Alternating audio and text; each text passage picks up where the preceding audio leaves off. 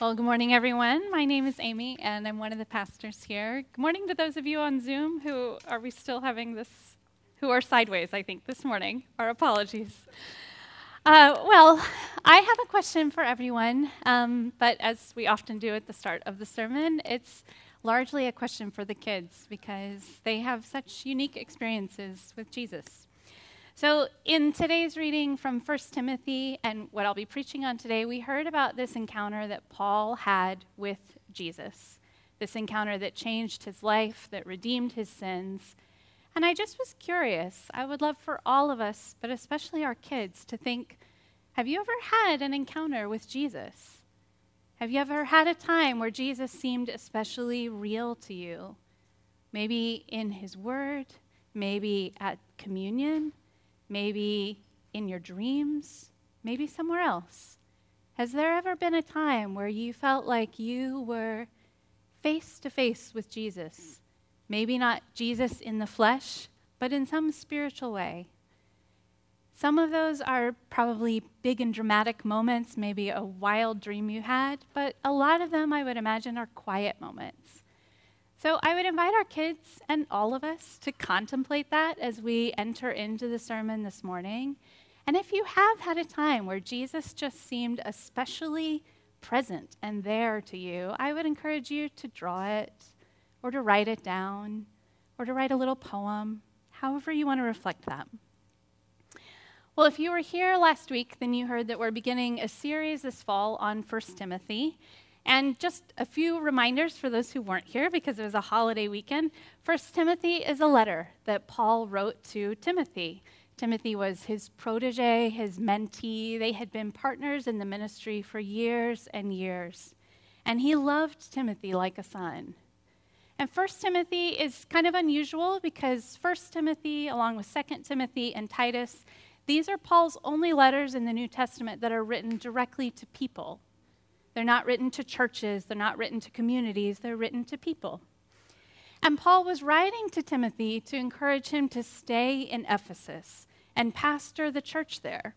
This was a church that Paul and Timothy had planted and established together years ago.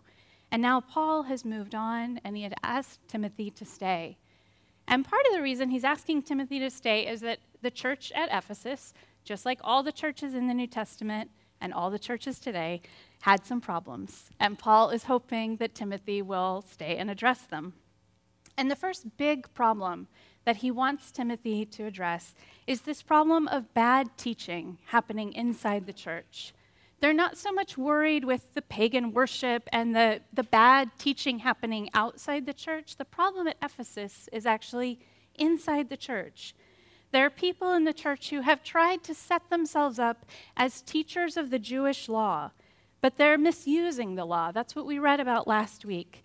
And he doesn't tell us exactly what the content of this bad teaching is, but we can gather from the verses that we read last week that these teachers of the law in some way are trying to bind people to the moral requirements of the law instead of offering them the grace of Jesus. And last week we read that the law is good if you use it properly. It's good for things like restraining the worst kinds of evil. And Paul had listed some of those kinds, like murdering your parents, serious evil, blaspheming God, buying and selling slaves. That's going to be important in a few weeks. But Paul wants the church at Ephesus to experience something a lot more significant than just keeping evil at bay. He wants them to have more to their experience of Jesus than just not doing as much bad stuff or as bad of bad stuff as they used to do. He wants them not to feel like their life of faith is just striving to check these morality boxes, deep down knowing they can never check all of them. He wants them to have the same kind of internal transformation that he has had, to have this encounter with Jesus that overflows with grace. And so that's where he's going to go in today's passage. He's going to keep arguing against these bad law teachers, but he's going to do it from his own story. He's going to hold out two contrasting ways of life.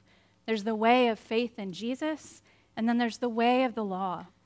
And his own life becomes this living, embodied picture of these two ways, this before and after.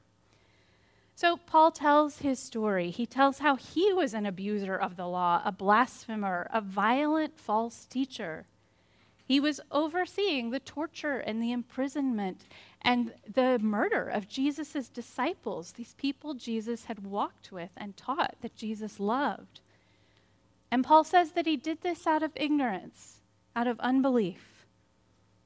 And right there, where we get this kind of picture of Paul's mass of arrogance and ignorance and violence, the worst things that Paul has ever done, that's where Jesus breaks in, and he confronts Paul with mercy. So verse 14 says, "But I received mercy, and the grace of our Lord overflowed for me with the faith and love that are in Christ Jesus." God confronted Paul with his mercy at Paul's worst. He pulls him into the faith and love of Jesus. And Paul gets so swept up telling this story about the grace of God that he just goes on. He keeps talking about it, and he says, "The saying is sure and worthy of full acceptance, that Christ Jesus came into the world to save sinners, of whom I am the foremost."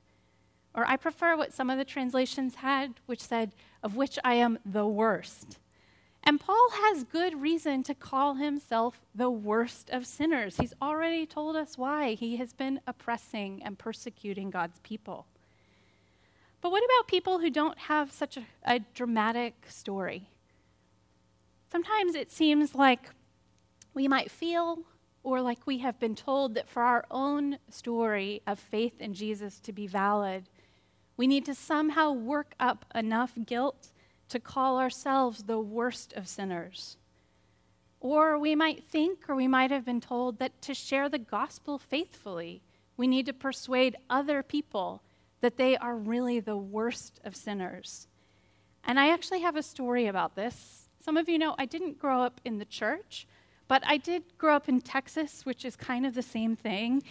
And so a lot of my friends growing up would invite me to church. They would invite me to these big youth rallies and revival meetings and all sorts of things. So I got some church in there.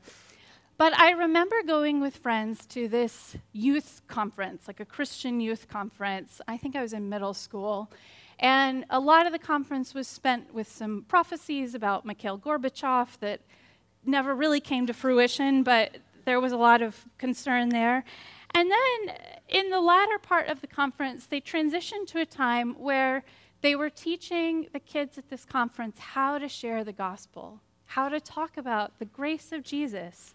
And so they taught them 4 laws. You've probably heard these. And they would teach them to the room. This was a stadium, so I'm really bad at estimating numbers, but thousands of kids, maybe tens of thousands, I don't know. It was a stadium. They would call out this law, and then they would have the whole stadium yell it back. And I knew that what they were teaching was not for me. It was for these Christians. It was for them to tell me, basically.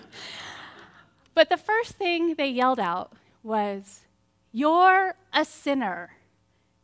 And then I remember the feeling of thousands of kids yelling back at me, "You're a sinner," in unison.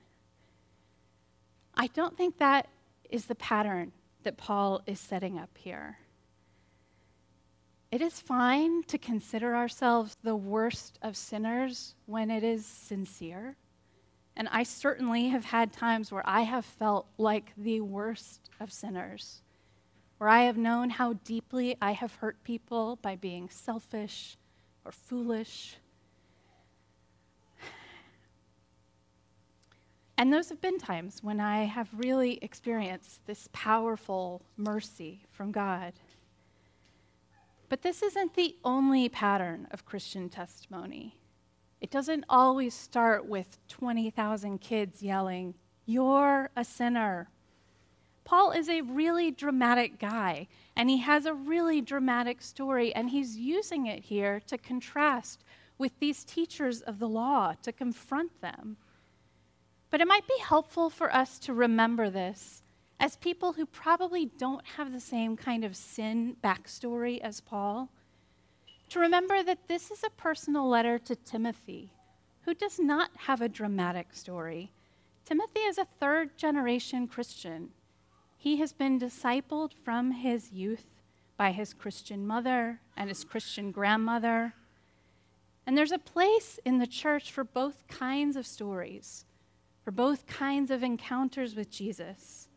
The dramatic, powerful reversal like we see in Paul, and then this quiet, lifelong discipleship like we see in Timothy and the women who raised him.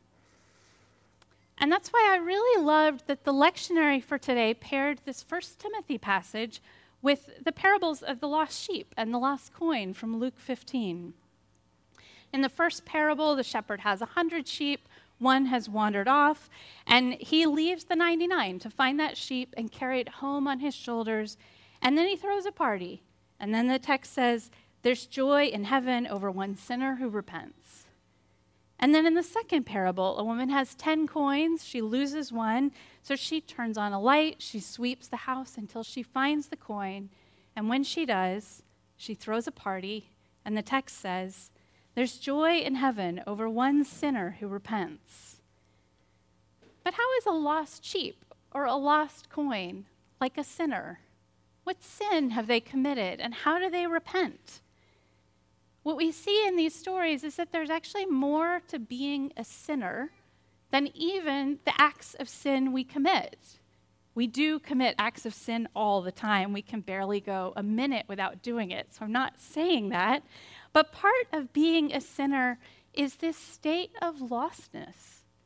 It's part of just being human, of living in this state of sin, of being separated from God, separated from the flock, separated from our true worth, being vulnerable and isolated, and then being unable to get ourselves home, being unable to find ourselves. And so sometimes the salvation of sinners looks less like getting knocked off your horse and being blinded and being confronted like Paul was. Sometimes the salvation of sinners looks more like letting ourselves be found, letting ourselves be carried home, letting ourselves be rejoiced over and restored. And whatever your personal experience of sin and salvation, it's all this same overflowing grace that Paul has been talking about. It's all the same offer of faith and love that are in Christ Jesus. The saying is sure and worthy of full acceptance. Christ Jesus came into the world to save sinners.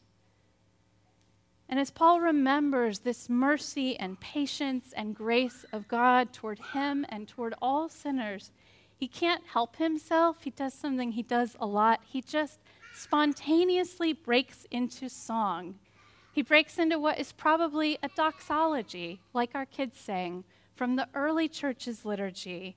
And he says, to the King of the ages, immortal, invisible, the only God, be honor and glory forever and ever. Amen. Amen. Well, then there's this implicit warning in Paul's story to the false teachers in the church, because Paul said he was acting out of ignorance. He actually was really trying to do the right thing when he was persecuting the church, and he just hadn't yet learned otherwise. But these law teachers in the Ephesians church, they actually are not acting out of ignorance. They have had a saving encounter with Jesus. They have tasted grace and received mercy. They've experienced the power of the gospel, and now, not in ignorance, but in knowledge, they are leading people away from it. They are shackling people back into the bondage of the law. They are drawing people away from the love that we read about last week. And there is a consequence to all this. At the end of this chapter, Paul gives this picture of where some of these false teachers have ended up. And these verses are not actually included in the official lectionary. They never come up in the cycle of public readings. And you probably can guess why. They're really unpleasant to listen to if you hear them read publicly. So thank you for reading those, Tom. Not probably your favorite reading of all time. Just listen. Certain persons have suffered shipwreck in the faith. Among them are Hymenaeus and Alexander, whom I've turned over to Satan, so that they may be taught not to blaspheme. Now, as luck would have it, this is actually not the first time I've gotten to preach on Paul turning someone over to Satan. I got to preach on 1 Corinthians 5 last year, and he includes the same language. That time there was this notorious, awful case of incest in the church. And this time, there are these false law teachers. Now, to be clear, Paul does not have a special relationship with Satan. He doesn't have the power to hand someone over to Satan. This verse points to the way the early followers of Jesus saw the world. There are these two realms. There's the realm of the kingdom of God where Christ is reigning, and then there's the realm of this world where Satan is reigning. And so when Paul turns these guys over to Satan, he probably means he's removed them from the fellowship of the church. There's probably some form of church discipline happening here. But he makes clear, even here, that this really harsh response is not meant to be forever. It's not meant to be punitive. It's meant to be remedial. He says, so that they may be taught not to blaspheme.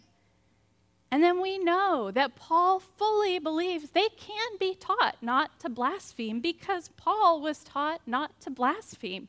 That's his story. In verse 13, he wrote, I was formerly a blasphemer, but I received mercy. Even here, in the dominion of Satan, even here, there is hope of mercy and restoration. Well, all this language of Satan and blasphemy and shipwreck, it all sounds really harsh, and it is. But it points to how clearly and how completely Paul expected the reality inside the church, inside the kingdom of God, to be different from the reality outside. He really expected that the followers of Jesus would be living in accordance with the kingdom of God and that it would not look like the realm of this world. And we know we fall short of that. And yet we also know our story is this key verse, that Christ Jesus came into the world to save sinners. We know that the kingdom of God invaded the kingdom of Satan in the person of Jesus to free humanity from the grip of evil. We know that that king of the ages became this lowly servant and died. We know that that immortal, invisible God took on human mortality. Christ Jesus came into the world to save sinners. And now we, the church, are that embodiment of the kingdom of God on earth. And this is not a society of the morally upright with all the boxes checked. This is a society of rescued sinners, of found sheep and found coins, and redeemed persecutors, and hopefully even redeemed, shipwrecked blasphemers. The kingdom of God, the people of God, the church is to be a place of mercy, a place of grace. Let's pray.